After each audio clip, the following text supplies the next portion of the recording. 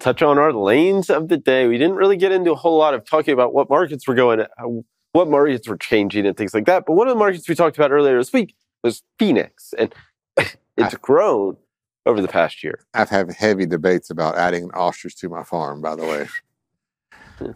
They're very great animals. All right. So, yes, we were looking at Phoenix, Arizona. We're talking about the exodus from California, and we're seeing these higher rejection rates, or changes in rejection. And I would say high, but they're changing a little bit, which shows maybe some significant changes. And we know there's a lot going on there. So I just said, you know what? Let's just throw a few lanes out there.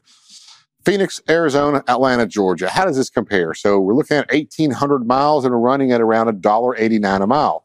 With these changes, we've seen spot rates pick back up just a little bit. So kind of impressive here. So I'm thinking, all right, well, do I want to go to Phoenix, then drive 375 miles to LAX and get that big load that everybody's doing right now? Yes. Because a lot of people probably are not paying attention to this. So let's go to the next chart here.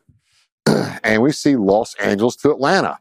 If I'm running Los Angeles to Atlanta, which is 2,178 miles, they're going to pay me $1.70.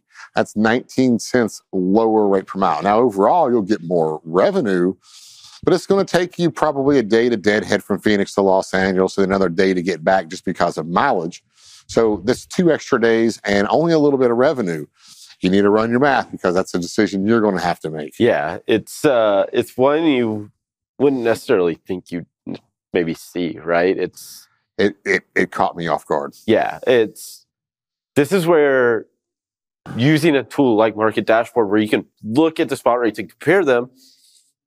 And I mean, naturally, you'd say Phoenix shouldn't. I mean, you should be able to it would make more sense to deadhead into LA and get a load out. Well, maybe that's not the case all the time. Well, what about the rates going in though? Maybe that's a factor. Maybe it's a better rate going in. So let's hit the next chart here and say Atlanta to Phoenix. If you're just going to Phoenix, it's going up, which is rare. Both markets going up at the same time, but you're at $2.04 a mile.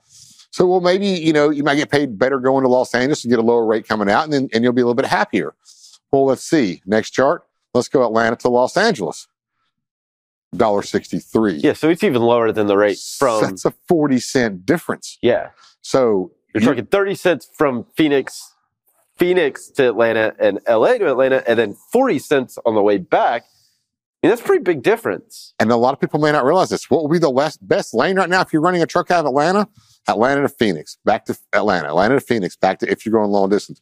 Not Atlanta to LAX. Yeah. So, and this are opportunities that people could be missing out on. And as you said, they need to run these through Market Dashboard. Yeah, because the flip side of that is if you stay in Phoenix, fuel prices are cheaper than once you cross the border over into LA, right? You're getting a lower rate. You're paying higher expenses because of fuel. Does it actually make sense to make that 300-mile trek from Phoenix to LA? Let's see what those rates are. So, next chart here. Actually, I cut it and went the other long haul. This one's a little bit different, so it doesn't work on every lane. But this is Phoenix to Chicago. I was going to do Phoenix to LAX, but it was very low. So, to your point, it's not. It's better to stay in Phoenix and not run to LA, even with the load being paid for. It's better. Probably they should turn around and go back to Atlanta.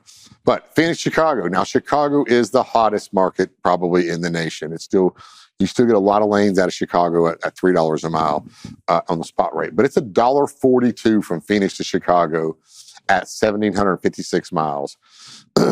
Next chart we show LAX to Chicago, and it's paying a little bit more at $1.59. So it's about a 17-cent difference. So on this one, it is actually picking up, but it's going to Chicago. So look at some of these lanes in the Market Dashboard and figure out which one is the best for you, which ones pay more, and then it might be best. I didn't run Chicago back. It may pay a lot more going to Phoenix than it did going to LAX, so we don't know. Yeah, definitely something to pay attention to when you're in this. Check the backhauls too, because ultimately you can end up hurting yourself on the round trip if you don't pay attention to everything, the entire round trip. That does it for these carrier updates. Right now, we'll toss it over to Bill Priestley with today's roundtable.